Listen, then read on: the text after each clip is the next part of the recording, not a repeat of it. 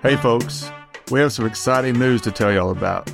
The Bad Roman Project has partnered with Expedition 44 and Rival Nations to start the one-of-a-kind No King But Christ network. This network will consist of content creators with the focus of Jesus as King and no other. For more information, visit NoKingButChristNetwork.com. Now back to the show. Please be advised that this episode contains discussions of true crime, including accounts of murder, violence, suicide, and criminal behavior.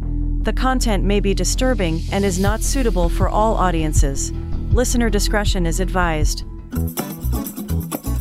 Welcome to the Bad Roman Podcast. On this show, we talk with veterans, community leaders, Christians and non-Christians as we explore the entanglement of Christians with the state.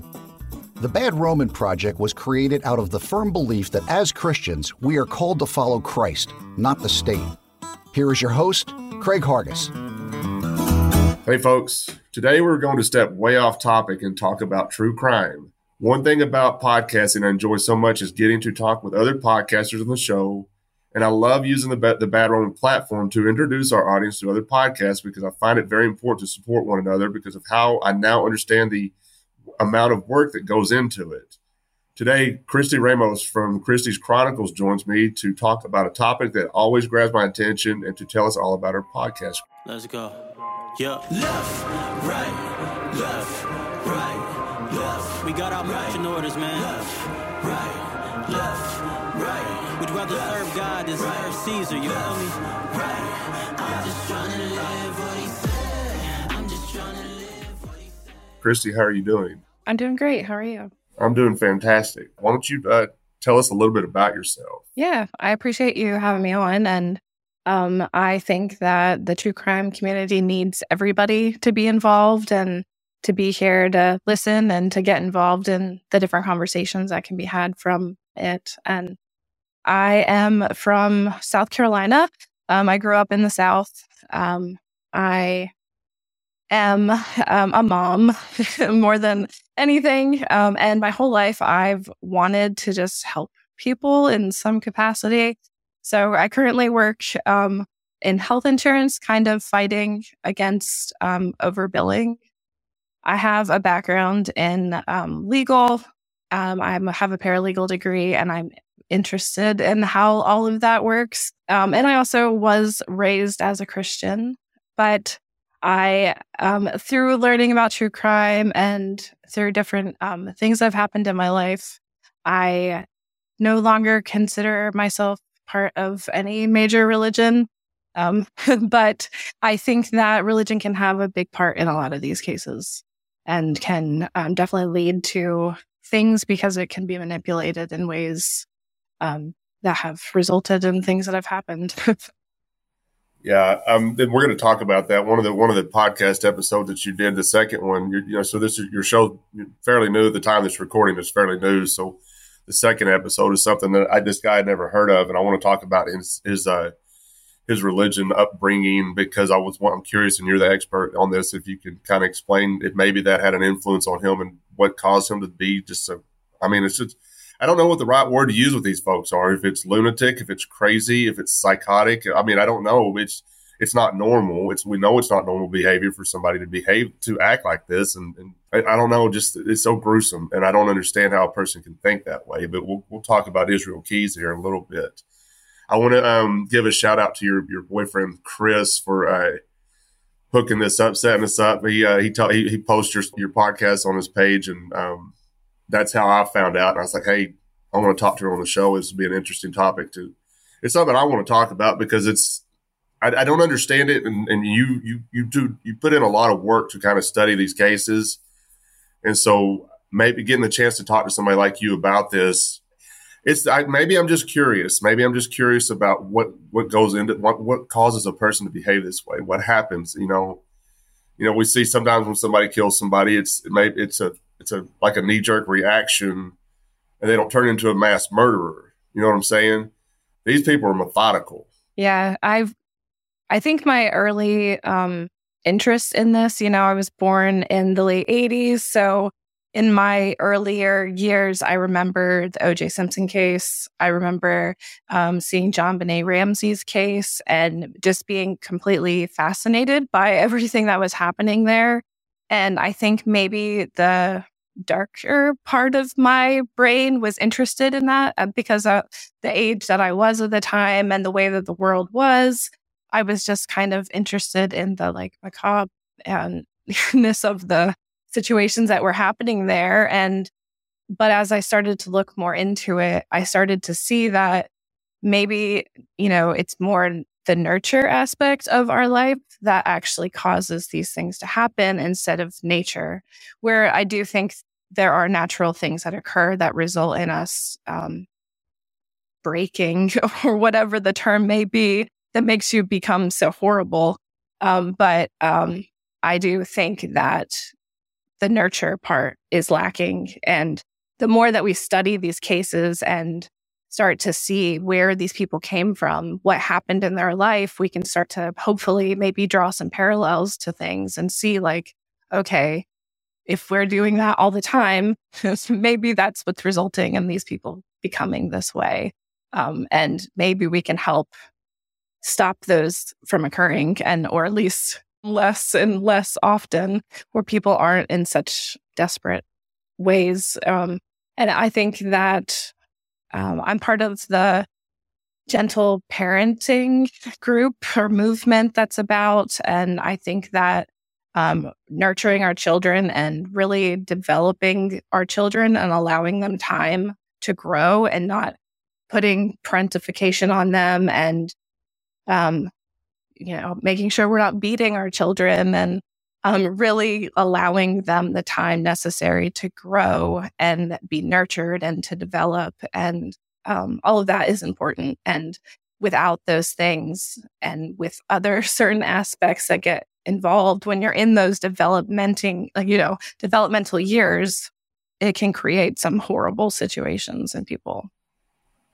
Yeah, I remember there's a lot of the times, the people use the Bible to justify whipping a child or something, and like spare the rod, spoil the child type stuff. And I used to believe that. Now I just don't think it's necessary. I don't believe it's necessary to. I mean, don't get me wrong. My mom whipped me, but it wasn't because she wasn't beating me. But it didn't change. I mean, it didn't make me go crazy. I don't know. So maybe it's something to be said for some folks about that. But I don't think it's necessary to whip a child. That's probably going to get me some harsh emails, but I don't care. Yeah. And you mentioned the O.J. Simpson case. That seems like a lifetime ago. Right. And I remember me and my friends, man, we were young. Me and my buddy, we had our first apartment, and I was, 19, 20 years old, young and dumb. But that we sat every day and watched this trial. And I know the dude got away with murder. I know that. Yeah. But I remember after he was found not guilty, I remember cheering because I adored O.J. Simpson because of his football antics, because he's a football player and this stuff. Right. But then I was like, why was I cheering that? There's two people who were dead. There's two people dead. And it was a pretty gruesome murder, too. That was our true crime. That was our true crime show, was watching the trial. I was quite young at the time. I mean, I think I was in elementary school when that was happening. So, and even then, it's enough. It was so talked about and so ingrained in social society that I knew about it as as someone in elementary school, and enough that I remember things happening, and I remember the glove incident and all of the things that everyone was talking about throughout my whole life. And it stuck with me and made me interested in it. If it doesn't fit, you have to acquit. Johnny Cochran I don't know how he pulled that out, but he did. Yes. Okay, let's start with your first podcast, your first episode. Yeah. And then before we close the show later, maybe you can just kind of give everybody a rundown of what you're wanting to do with the show and what got you interested. But let's start with the Kaylee Anthony case, because I remember this one too. I was pretty newspapers at the time. I lived in Northwest Arkansas. And this is something we talked about at work every day because it was we're printing newspapers. It's in the newspaper, so we were talking about it. Right. I remember thinking, if this lady did kill her child, she doesn't seem very bothered by it. if it comes to find out she was running around for 30 days before she even reported her missing, I mean, it just seemed very odd, and I don't know how she got away with it. Maybe you can talk about that, because the way you break this stuff down in your podcast is fascinating to me, because I can tell, and people, if you go listen to her podcast, you can tell how much work she puts into it, because you go step by step by step by step. And I learned things in that first episode about the Caylee Anthony case that I knew nothing about. So maybe let's talk about that a little bit, and then just you kind of talk about Caylee Anthony, and then I'll, if I have a question, I'll just interject then. Well, I appreciate what you said for sure. And I also was, at the time when it was all happening, I wasn't as involved in true crime and as interested in it. I wasn't doing all the research that I do now about it. But like you said, I couldn't really escape it. I remember just no matter what, it was being talked about. I was seeing it on the TV. It was in the newspapers, wherever. So I was following along with it. And back then I just felt the same way, that her demeanor was just not that of someone who just lost a child and was devastated. Everyone grieves differently, 100%, and everyone experiences loss differently. So I tried to give her the benefit of the doubt, but especially when it was happening, I was a new mom. So I couldn't imagine my child dying or going missing, because that's what she told everyone was happening at the time, and not being just a disaster. It would just be a mess. And she had almost no emotion. And when she did have emotion, it was for herself. She was only ever sad when it was something that was affecting her. And it just didn't seem right. But then during the trial, of course, her attorneys decided to throw in this thing right in the middle of court, and said that, it was George was molesting her the whole time, and that her brother was also involved in sexually assaulting her whole life. And so they had this thing that most people don't want to tell a woman, no, that didn't happen to you, especially around the time that was happening. It was a big thing that women were finally being understood and being heard when they were talking about those types of things. And so you don't want to question that on somebody, but we were in the middle of a trial as well. So they didn't have the time that's necessary to look into those accusations to see if there's any merit to it. So it gave the jury benefit of the doubt. And so she got off. And they rushed to try her in the first place, I think, because of all the public pressure that was on them. And so they just didn't have a strong enough case yet. And because of that, she got tried, but she got off on it. And now she can never be tried again, even though she tries to still say that that's her narrative and that it's all her father. And it's just so sad. The whole thing is just so sad. So listening to you, I'm going to have to, I believe that you believe that she got away with murder. I do. Yes. Is that what you believe? Because I don't remember if you said this in that show, but you said, y'all listen and you decide. And I don't know how that happens, because it seems like when they found the car, didn't they felt there was a stench in the car? It smelled like a dead body from if I'm understanding correctly. Yes. It was her car. I mean, for months it smelled. Yeah. It was so strong that they took air samples, and when they sent those samples to the lab and they opened it, they said the whole lab smelled like a dead body. Wow. So it wasn't just a little stench, it was permeating the whole car.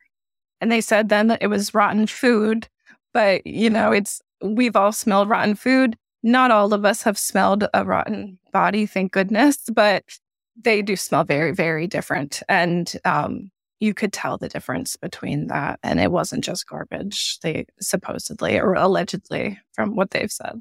That reminds me of this apartment I had.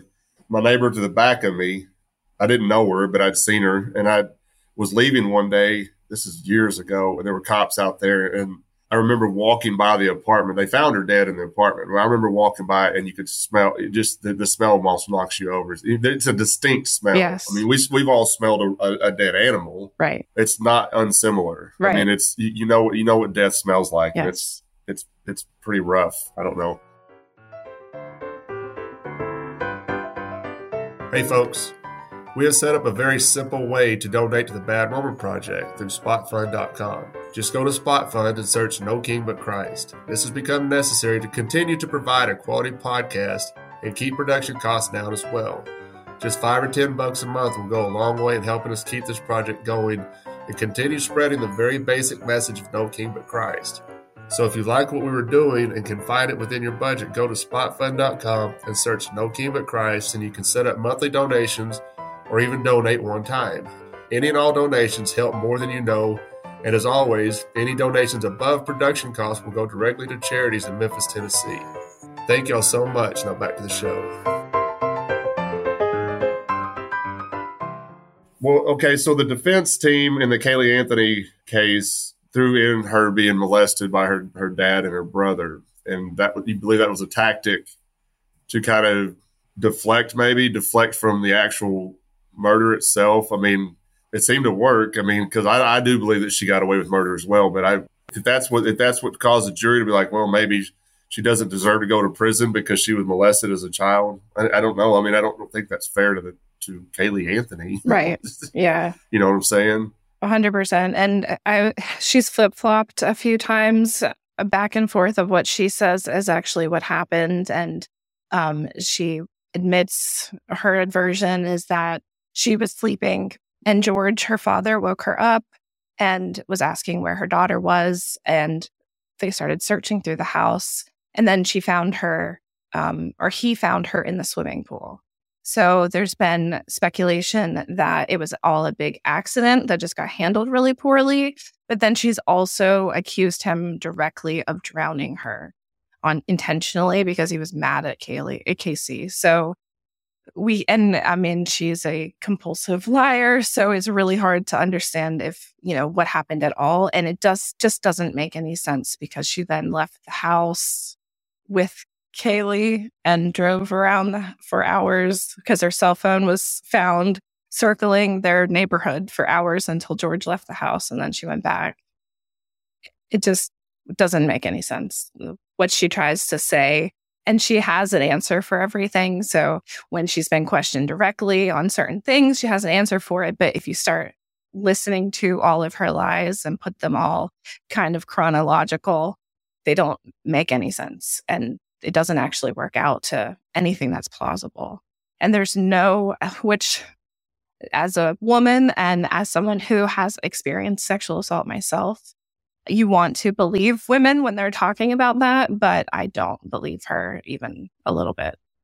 I think I don't think she is afraid to use whatever she can to save her own ass. So she doesn't mind throwing her whole family. And she hasn't spoken to them, I guess, since the trial as well. They lost their daughter and their granddaughter all from this whole horrible accident. There were images of her coming out, like she was out partying, out at clubs and stuff, dancing and stuff while this child was missing before they even found the dead body, And that's what we were talking about earlier. What happens to a person that I don't know how somebody can be so callous or cold. Or maybe I'm just looking at things different. I mean, I don't know, but what happens to a person that you could go out, your child is missing, and if you didn't care for that child, that's one thing, but there was no indication that she didn't care for her. Yeah. I guess until she murdered her, and then buried her. Right. But your child is missing and you're out clubbing. Yeah. I'm not a psychologist or anything like that. But from what I understand, if she has narcissistic personality tendencies or something of that sort, she has no empathy. So she has no ability to feel the same way that we do or think the same way that we do. And she doesn't have the ability to care for anything other than herself.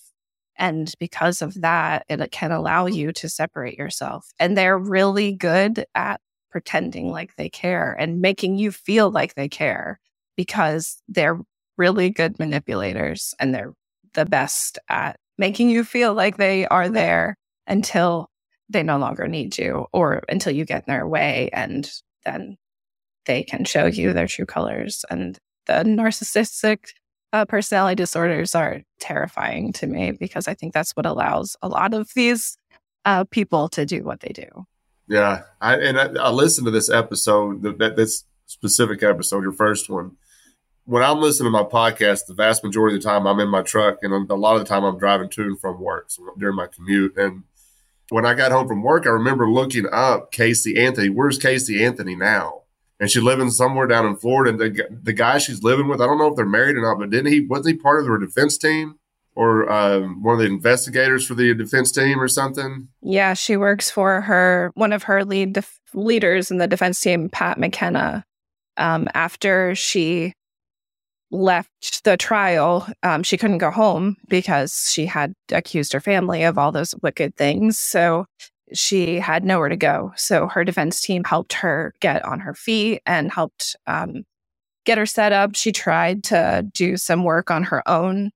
She had like a freelance photography business, I think, and tried to find some other things, but no one would give her any business because everyone already knew about everything that had happened. And whether they believed her or not, no one was wanting to work with her, at least. So they eventually, she started working with her defense attorney and works with him doing legal research. Now, I don't know if you've seen this, and I haven't watched it, but there's a documentary that she did kind of telling her side of the story. Have you watched this? I think I had to pay to watch it. I'm like, I'm not paying to listen to her tell her side of the story. But if it had been free, I probably would have sat and watched it. Have you seen this? I have. Yeah, I did not pay to watch it either. I had a Peacock subscription and it was on there exclusively. And so when I first watched the trial, I wasn't super involved in it, so I tried not to pass judgment because I didn't know all the information. And from what I knew, from what I saw, I thought she was guilty. But then when I saw that she was found not guilty, I figured there must have been things that I didn't understand and didn't know, so I tried not to pass judgment. But when I saw that came out, I honestly was pretty sick of kind of hearing about her. From everything that I had heard about her was negative, and I just try to surround myself with more positive, things, even though I'm really interested in true crime, which sounds like it's contradictory there a little bit. So I tried not to watch that for a little while, but I got interested, and one night I decided to put it on, and from watching it, because she is so good at being her, I honestly started to doubt that what I ever thought about her. I started to think that maybe there was some merit to the story. And that is honestly what started me to, get into this more. I was already consuming so much true crime, and I was like, I want to get involved more and talk about this, because if you don't know and you haven't paid much attention and then you watch that documentary, you might be on her side.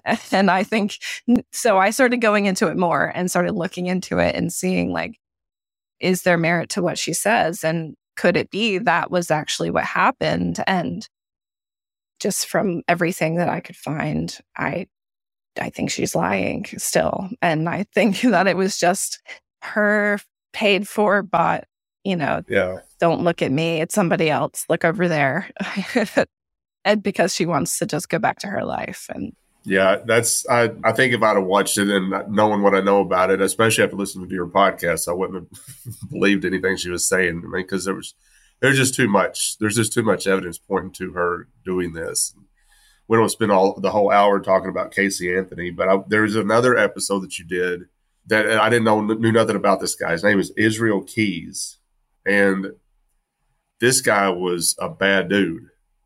This is somebody who really showed no remorse. Listening to his the interviews when the police were interviewing him and stuff, and listening to that and listening to him laugh, and kind of just what's going on in the mind of a serial killer is crazy to me. But this guy was a bad dude. But you mentioned something about him and kind of his upbringing and in religion and stuff, and the type of religion it was. I've never heard of this bunch, but it seemed a little off to me. It doesn't sound like Christianity to me, but apparently it's a Christian-based church that he was raised up in.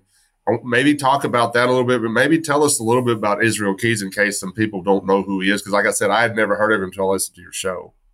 Yeah, for sure. I like to think of him as one of the biggest serial killers that no one's ever heard of, because I also, even though I was pretty involved in true crime, when I came across this story, I had never heard of him. And I found it fascinating that not only had I never heard of him, but he also was doing his crimes and getting away with the things that he was in the early 2000s, which for myself, and I think a lot of people, when we think about a serial killer, we tend to think about like the 1960s and the 1970s, because that's when those big names, that's when they were committing their crimes. And so I was fascinated that, back then, DNA was almost a joke. There was really nothing they could do. They could take some blood samples and they could match if your blood type matched the crime scene, but that was it. And, fingerprints were hard to come by. There was no system where they could, if one police department had information, then one right next door didn't have the same information. So it was a lot easier, I think, for people back then to get away with more crimes than it is now, because the state is so big and we have cameras everywhere, and DNA and technology have advanced, which I think is a great thing. I think it's unfortunately being corrupt like everything else, but I think the technology is wonderful and can be used in some really amazing ways. So I found it interesting that he was able to get away with what he was able to get away with for so long in the early 2000s, when things were developing and we had DNA and stuff. And the only reason I think he got caught is because he got cocky and he went against his own rules. He spent years studying serial killers and investigators and developing his talents, for a lack of a better word, because he looked to see what they did and what got them caught. He would study to see how he could be avoided to getting caught. And he spent literal years planning out different crimes and how to commit these crimes. And he didn't have a victim type, so he rather relied on opportunity. And so he would wait for the perfect opportunity to then attack. He also had kill kits that he stashed across the entire United States, where he would take big buckets and fill them with different things that he would need to commit his crime, get away with his crime, and dispose of the people. And he stashed them all across the United States. We're not sure how many. He wouldn't tell, because when he was finally caught, he very slowly provided information. And it took a really long time for them to get the information that we do now. So they did find one more of his kill kits eventually, after he was caught.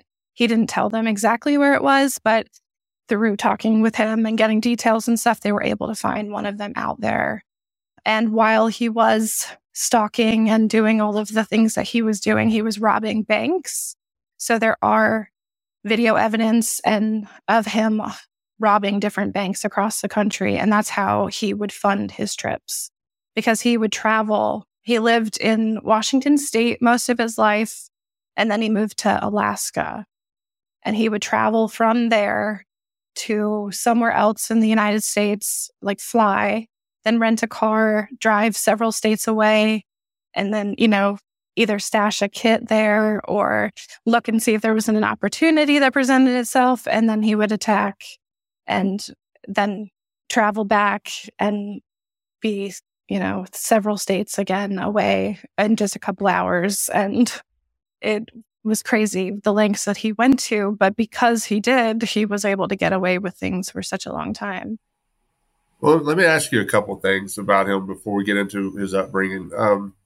First, what were in these kill kits? I'm curious. When you call it a kill kit, and they were in buckets. What was he stashing in these kill kits? I mean, just stuff he was using to murder people with? Yes, he would have weapons, bleach, different like ropes or anything he would need to restrain somebody. He would have things to, like he used bleach or other things to pour over the body to remove fingerprints, and then different things to dismember and dispose of a body. It almost sounds like this was a hobby. Like this was his hobby. Yeah. If he's stashing kill kits and he's going across the country to murder people, you said there's no victim. He didn't have a victim type. Didn't he refuse to kill anybody that had a child because he had his own daughter, and he wouldn't kill any kids because of his own daughters? Did I hear that right, or if I remember that right? Yes, once he had his child, he said that he no longer would, and he didn't want to cause harm to children, so he didn't. He would stay away from homes or places that people that had children. He also wouldn't attack if you had dogs. So that is good information. It does seem like a lot of times they do stay away from your house if you have a dog. And if somebody comes after me like that, I hope they like cats, because I got a bunch of cats. But yeah, he had a child, and he said that he, had his own moral code, I guess. So how he could differentiate is crazy to me, but he wouldn't harm anybody that had a child because he didn't want to bring harm to children once he had his own, and he could kind of relate to people, I guess, that have children and understand what that would do to them and to the child. And you were talking about too how he was able to get away with this in the early 2000s. When we think about a serial killer, and you're correct, like we think about like the 60s and 70s, but he was doing this in the early 2000s. But I was listening. I don't know how often if you ever listened to Joe Rogan, but he was talking to another comedian on there one day, Matt Rife, and somehow they started talking about serial killers. And Joe Rogan's like, "There's still serial killers going on to this day." We don't know if we hear about it as much as like. I mean, I guess we're going to hear about it because it's always on TV late night when I get home. So it still is happening. But do you think it's as prominent as it was when we think about the 60s and 70s? Or do you think, because he said the way he's talking about it, he even said that some of them try it and then they don't like it and they go on to something else. And the other comedian's like, you don't just dabble in murder. What's going on here? This is strange. Right. Yes. Unfortunately, the statistics are that at any given time in the United States, there are around 50 to 100 active serial killers. Some people believe that the number is even much higher than that, into the hundreds. Wow. But the thing, and the reason I think they're able to get away so much with it is because the people that are now, more than anything, the people that find themselves victims are those that most, the higher ups don't care about. So we have people that are on the fringes of society, people that have, found themselves in destitute situations or have addictions or have decided to traffic themselves or have found themselves trafficked by others. And because of that, they're easy to disappear. So a lot of times the people that we find in the true crime cases are people that are in those situations, the vast majority. Not that there's not, a chance for anybody. There is, because it's just statistically the way it is. But because of our technology advancements and everything with DNA, and it's harder for them to get away with it. So a serial killer is more methodical than like a spree killer. So they're more interested in like not getting caught.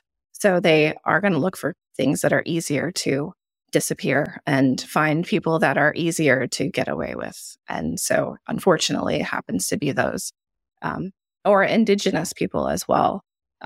They are vastly in the majority of these cases. And it's crazy and they don't get talked about because for whatever reason, our society doesn't seem to give them anywhere near as much media coverage. And it needs to be talked about. And that's one of the things that I do want to plan on doing. Like you said, I'm just starting out here, but I have big goals. And have lots and lots of different types of cases that I want to get into and cover and talk about and put spotlights on for different reasons. Well, I think the show's great. Like I said earlier, it's something that catches my attention. I don't know why it catches my attention, but I know I'm not the only person that will sit down and watch these stories. A couple more things I want to ask you, and then do want to talk about his upbringing in religion and in that church. Yeah. But you mentioned a serial killer is different than a spree killer, and why you said that as I was thinking of something in my head. Because living in Memphis, there's a lot of, I live outside of Memphis, but the city of Memphis, there's a lot of gang violence. It's a very dangerous city. And there's killings every day. There's people running around that have killed more than one person. But would you classify them as like a spree killer compared to like a serial killer? Yes, I think that because of gang violence, that is a different type of, you could break it down and consider some of them to be serial killers because they are committing crimes a lot, but a serial killer is more meticulous, and it usually is more of like a compulsion and something that they take their time and find enjoyment out of what they're doing in some capacity. So while there are so many serial killers happening actively in the world, there are also all of those other types of criminals out there that are also killing people. So it's unfortunate that we have so many violent acts out there that also deserve attention and things that we should work on to. Right. I think also like gang violence, to me, when I look at it, to me, it looks like it's almost it's out of survival. They're in survival mode, where a serial killer, like you said, is more methodical and they plan this stuff out. It's a compulsion, like it's something they have to do.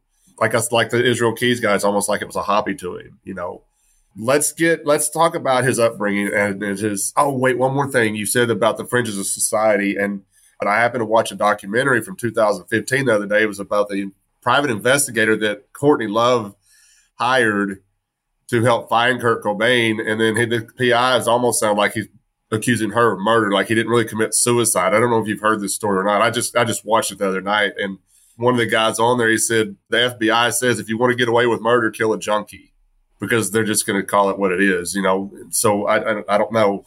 I don't know if you've watched that or not. I just found that very interesting. Yes, I have seen it. And I agree that it was very compelling what I saw from them as well, that if you can believe everything that you see, it does definitely put some questions out there of whether Kirk actually offed himself or if someone else did it. And it's crazy to think. And like he said, it really is true, because I think a lot of times, unfortunately, the detectives are so, for one reason or another, maybe because they're overworked, maybe because they're understaffed, maybe because that system isn't the best way to get this done.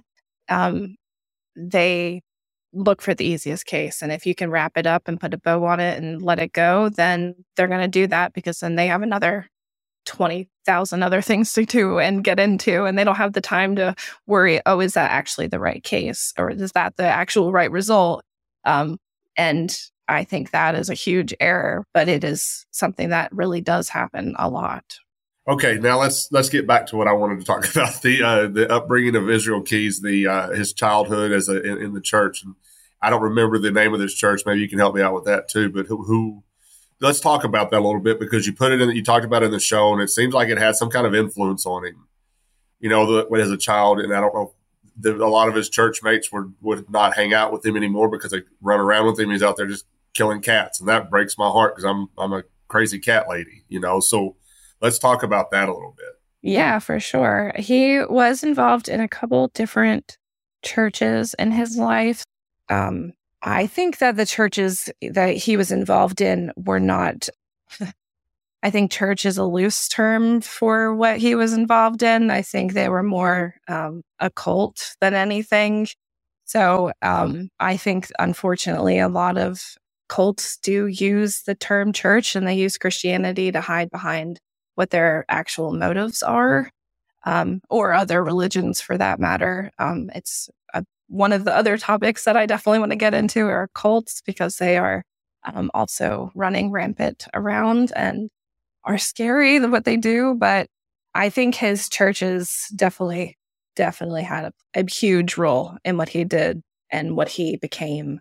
And to that point, one of the churches that he was involved in, another prominent family in that church also was heavily involved in crime. And one of the guy's kids, I guess, that he was running around with ended up committing a triple homicide and was also tried. So if that gives you any indication of the people that he was hanging around through his youth. And he was involved, they were known to have white supremacist and racist tendencies and views, and pushed a lot of things that I don't think any true Christian would even believe in. And they were also living very, very remotely, which I don't think is a bad thing in general. I grew up in the cities or, the suburbs of cities, and I desire to be more remote now throughout my life. But the way they went about it, I think, was detrimental to the development of their children, because they lived in poverty. I mean, the lowest of poverty, and had no running water, no electricity. They lived in a 1-bedroom shack and forced the kids to sleep in tents. So, I mean, just that alone is very, very stressful on your body growing up, your mind growing up. That doesn't allow you the abilities to really develop. You're just living in survival mode from the beginning. And I think that is a huge player and factor. And then to have all of these negative influences on you at the same time, who knows what else also occurred that we don't know about, that he didn't tell us, and that we don't have record of also, that could have also played more factors into it. Yeah, I remember hearing you say that in the show about the racial side of it with that church. And when I listening to you describe that church, I'm with you. It doesn't sound like Christianity to me, not the way I understand the teachings of Christ. This does not sound anything like Jesus would condone. And so if you've got that kind of influence on you, and I'm not trying to make excuses for this guy, because he was pure evil. I mean, the stuff he did to these folks was evil. Just the fact that the way he would scope out his prey, basically, like he would watch them and he would set all this up, just so he knew what he was going to do. But I don't know that he did not seem to have any remorse when you would listen to him in the interviews with the cops. Like I said earlier, like he was just sound like he was laughing. And he ended up, you said he was giving them information very slowly, and he wanted the death penalty to happen very quickly, and he did not want the media to know about any of this stuff, and somehow it got out to the media and it pissed him off, and then he shut down basically, and before they could get any more information from him, he ended up just killing himself in prison, right?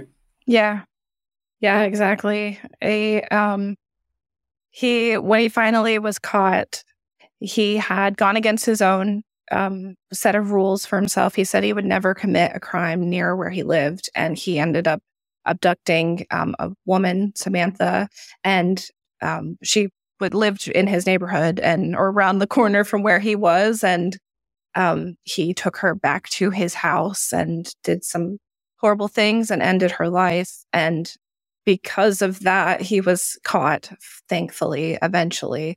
But it took months for them to finally catch him. And then once they did finally catch him, he finally confessed that, yes, I'll tell you everything. I'll tell you about Samantha, and I'll tell you about everything that happened and before her and all of the other crimes that I've committed. But I have my requests. And they wanted to know these things. So they were like, fine, we'll give you what you want. Just what is it that you want? And like you said, yeah, he wanted everything to be wrapped up within a year, and he wanted the death penalty. He didn't want to be stuck on trial. He didn't want the media involved. He wanted to be unknown. He said he didn't want to be involved in these stupid true crime things. So it kind of makes me feel a little petty happiness that I'm talking about him, I guess. But he asked that they not reveal anything. And eventually, the media found word that they were out or that they had arrested somebody. So, of course, they were trying to get information about it. And they did try to keep him, quiet and keep it under wraps while they were talking to him. And they talked to him for months while he was slowly giving them this information about his upbringing. He loved to talk. And as you could hear from some of the recordings, he enjoyed to talk about these disgusting things that he did. And he would find pleasure in it and laugh, and found himself to be just amazing, which is absolutely twisted and is hard to believe that he was a real person. But yes, eventually the media found out and were discussing him, and he was all over the media. And because of that, he stopped talking and stopped cooperating, and he went back to his cell and took his own life. He was allowed a disposable razor, so he was able to take a blade out of that and use that in some bed sheets to end himself. Well, I mean, I don't know. I'm not one to advocate for the death penalty any longer. I used to, but I don't think this. There's also a lot of people in prison that are on death row that did not commit any crimes, and so yes, because sometimes I don't like the state having some kind of say in somebody's life. I don't trust them, but they're mass murderers themselves. I mean, the state to me is the biggest serial killer out there, as far as I'm concerned, especially the United States government. When you think about it, so to have them have the authority to decide whether a person's going to live or die, I don't trust them, because we see it happen all the time. People getting out of prison who never committed a crime, and they were in there 30, 40 years. I mean, their life's over, but there's been people that have probably been put, I'm convinced there's been people that have been put to death that probably never committed a crime. There have been. So I don't advocate for the death penalty. And so I agree 100%. So I don't trust them. I don't trust the state. I don't trust the government. Yeah. That they should have that authority. I don't agree with that. I used to believe, the eye for an eye, like the Bible speaks about in the Old Testament. When Jesus comes back and he corrects it, he goes, "You've heard of eye for an eye," and then he corrects their thinking on it. When I started taking the teachings of Christ more serious, like, oh, I don't think I support the death penalty anymore, which is wild because I grew up in West Texas and we were deep red. Everybody believes in the death penalty in Texas.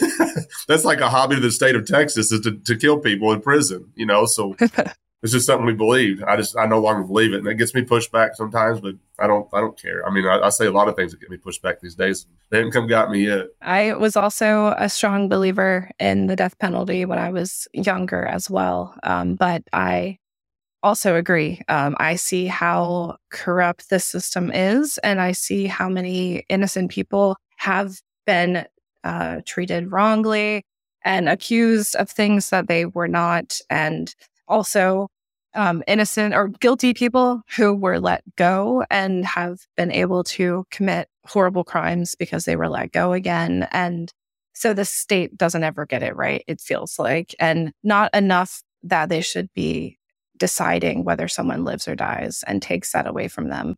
Even if you can tell that that person is guilty of what they've done, I think it's a more horrible crime to make them sit and think about what they've done and make them have to live in that.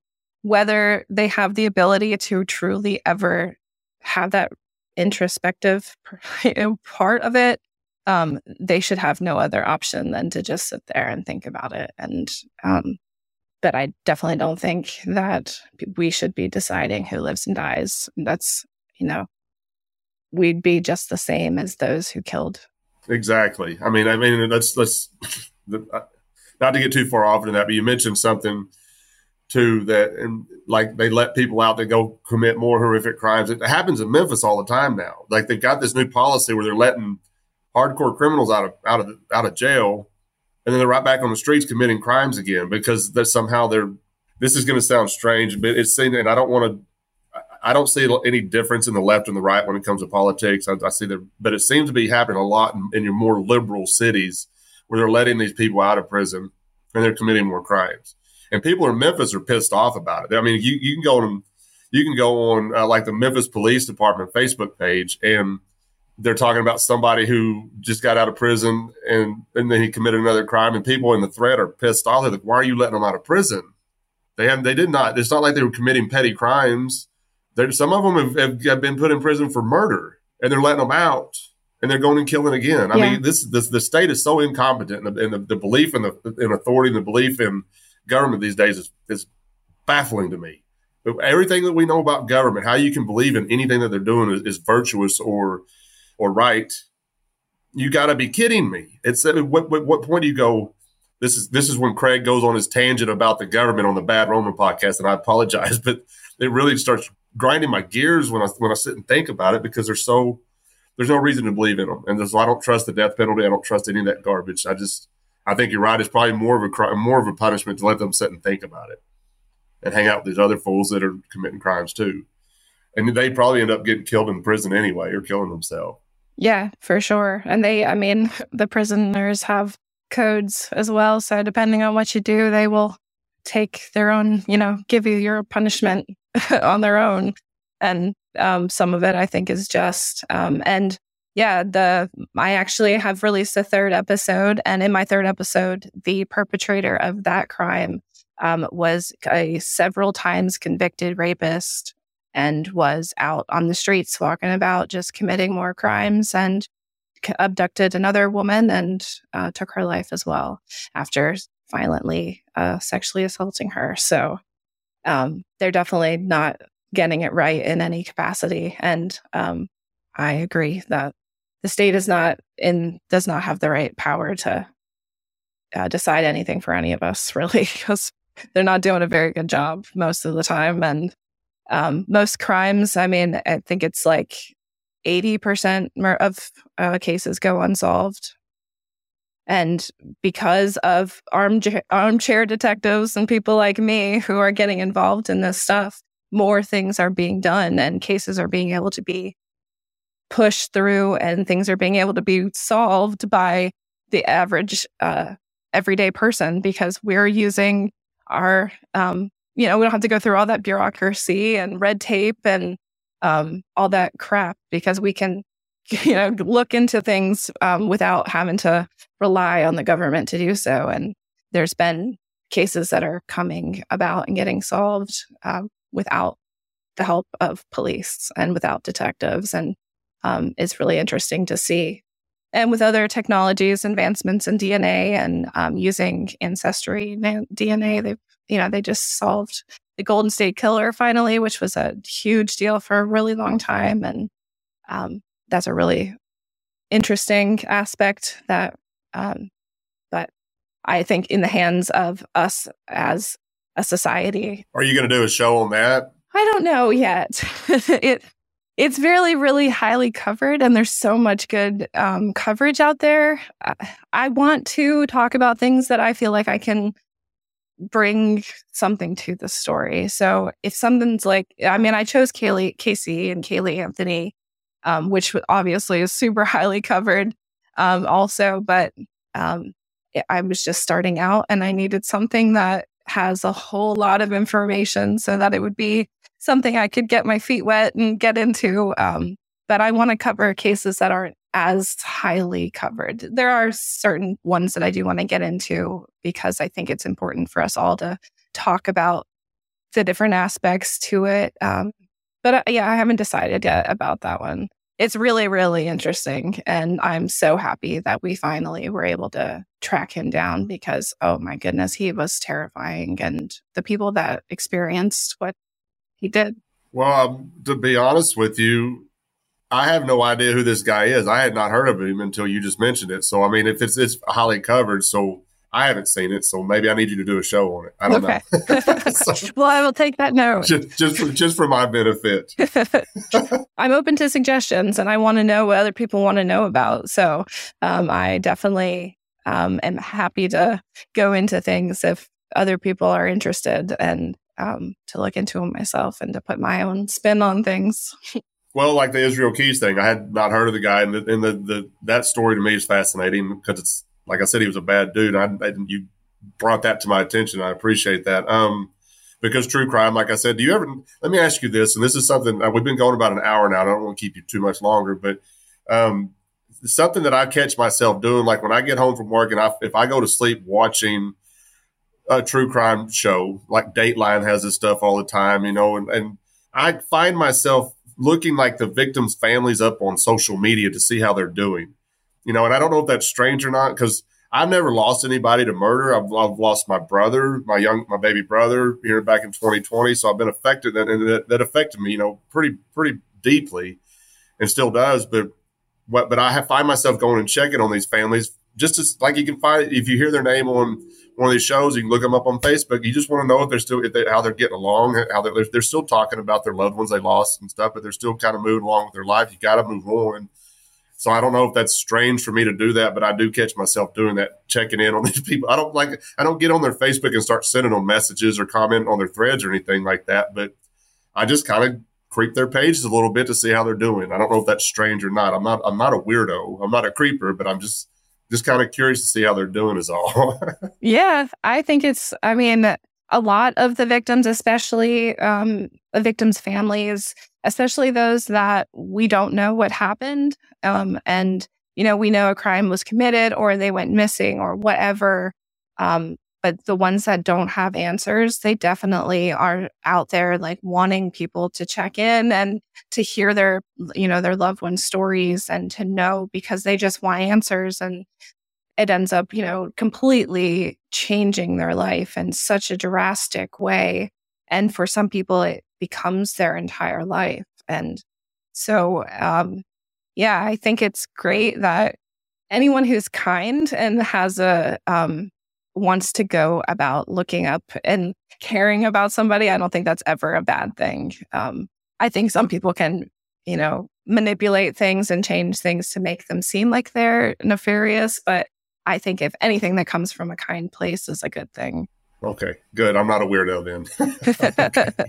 All right. So you sent me and to kind of help prepare me for this, because I didn't know how I was going to go about the show. Like I said, it's something we've never done on this podcast. And I'm going to keep doing episodes with other podcasters, even if it's not about religion or the government. Somehow that stuff works its way into the conversation anyway. I've done it before, and I want to keep doing it with other podcasters because it's so much fun for me. And it's kind of, I told you this before we started recording. I don't know if this sounds selfish, but it also, when I do this, these other podcasters are sharing that episode with their audience. So it's put more eyes on the Bad Roman podcast as well. My producer thinks it's a great idea. She's happy that I'm doing this because it is putting more eyes on the project. And that's what we're here for, not to be selfish or pat ourselves on the back, but we have a message and we want more people to hear what we have to say, because we're pretty confident in what we believe when it comes to the religion and the state and stuff with the Bad Roman. All right.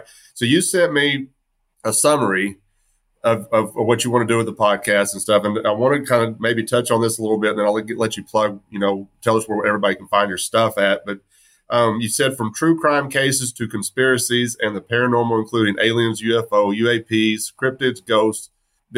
I have my own opinion on like UFOs and ghosts and stuff. But I still watch this stuff because it's fascinating to me. I don't know why it fascinates me, but I watch it, whether I believe like Bigfoot, I don't know. I'll get sucked into a Bigfoot show. And one thing I've discovered about these Bigfoot shows is they never find Bigfoot. Right. Never. They never find him. But I'll sit there and waste an hour of my life watching the show knowing they're not going to find Bigfoot. But I'm curious, so like with the conspiracies, and doing stuff with UFOs and ghosts and all these other paranormal stuff, you're not just sticking to just a true crime. You're going to do this stuff with your podcast as well. And I think that's a great idea. Kind of give it some, a lot of variety. People can find some stuff, people are going to latch on to certain things. And I think that's a great idea to do. Can I ask you where you are, how you feel about like ghosts and UFOs and stuff? Do you believe they exist, or just my curiosity? Yeah, for sure. The majority of what I probably plan to cover is going to be true crime. But I am definitely interested in conspiracies, and I think a lot of them are part of the true crime narrative as well. So I think that naturally goes together. But because of that, I'm also interested in ghosts and aliens and all of those things.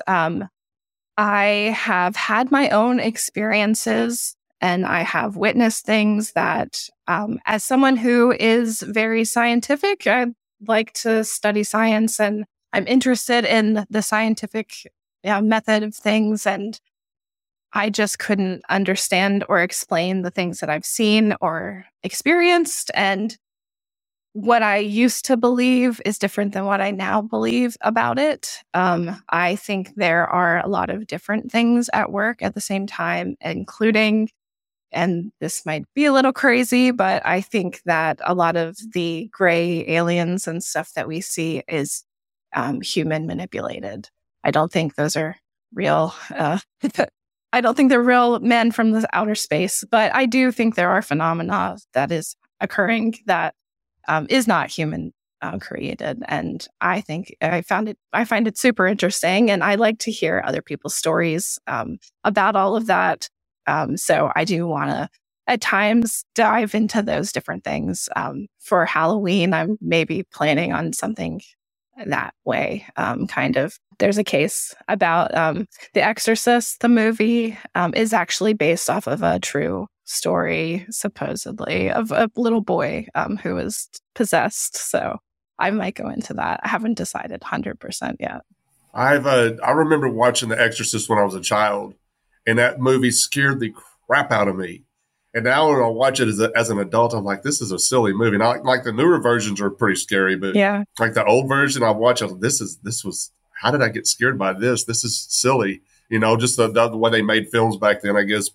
And you mentioned, like, I wanted to say, so I don't know if you've seen this meme going around with about UFOs, but like now, like the government's coming out and saying the stuff that the UFOs are true. They've got evidence of it, and then now there's this meme going around saying about conspiracy theorists are like, oh, the government's admitting to it. I no longer believe in UFOs. So yeah, yeah. I don't know. Yeah, it's hard to. When they came out and said all these things are true, it is hard to be like, okay, well, then it can't be true. If they're finally admitting it, they're never telling us the whole truth. So there's no way that that's true. Yeah. Okay.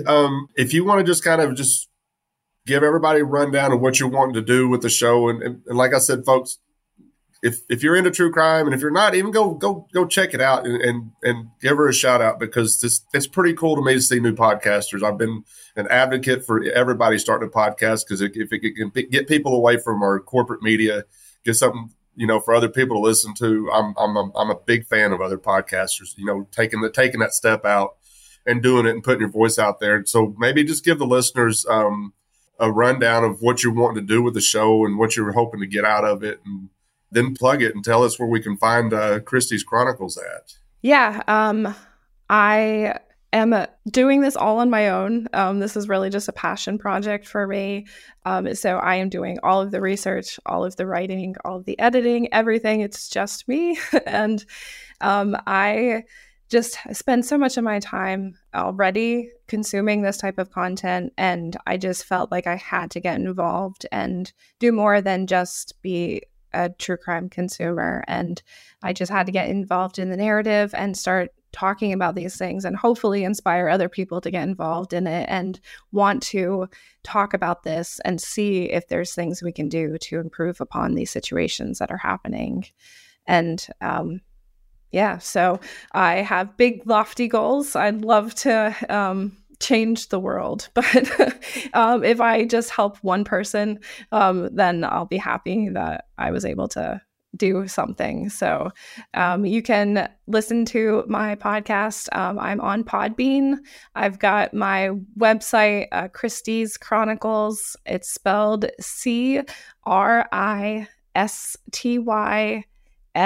Chronicles. There's no apostrophe. .podbean.com.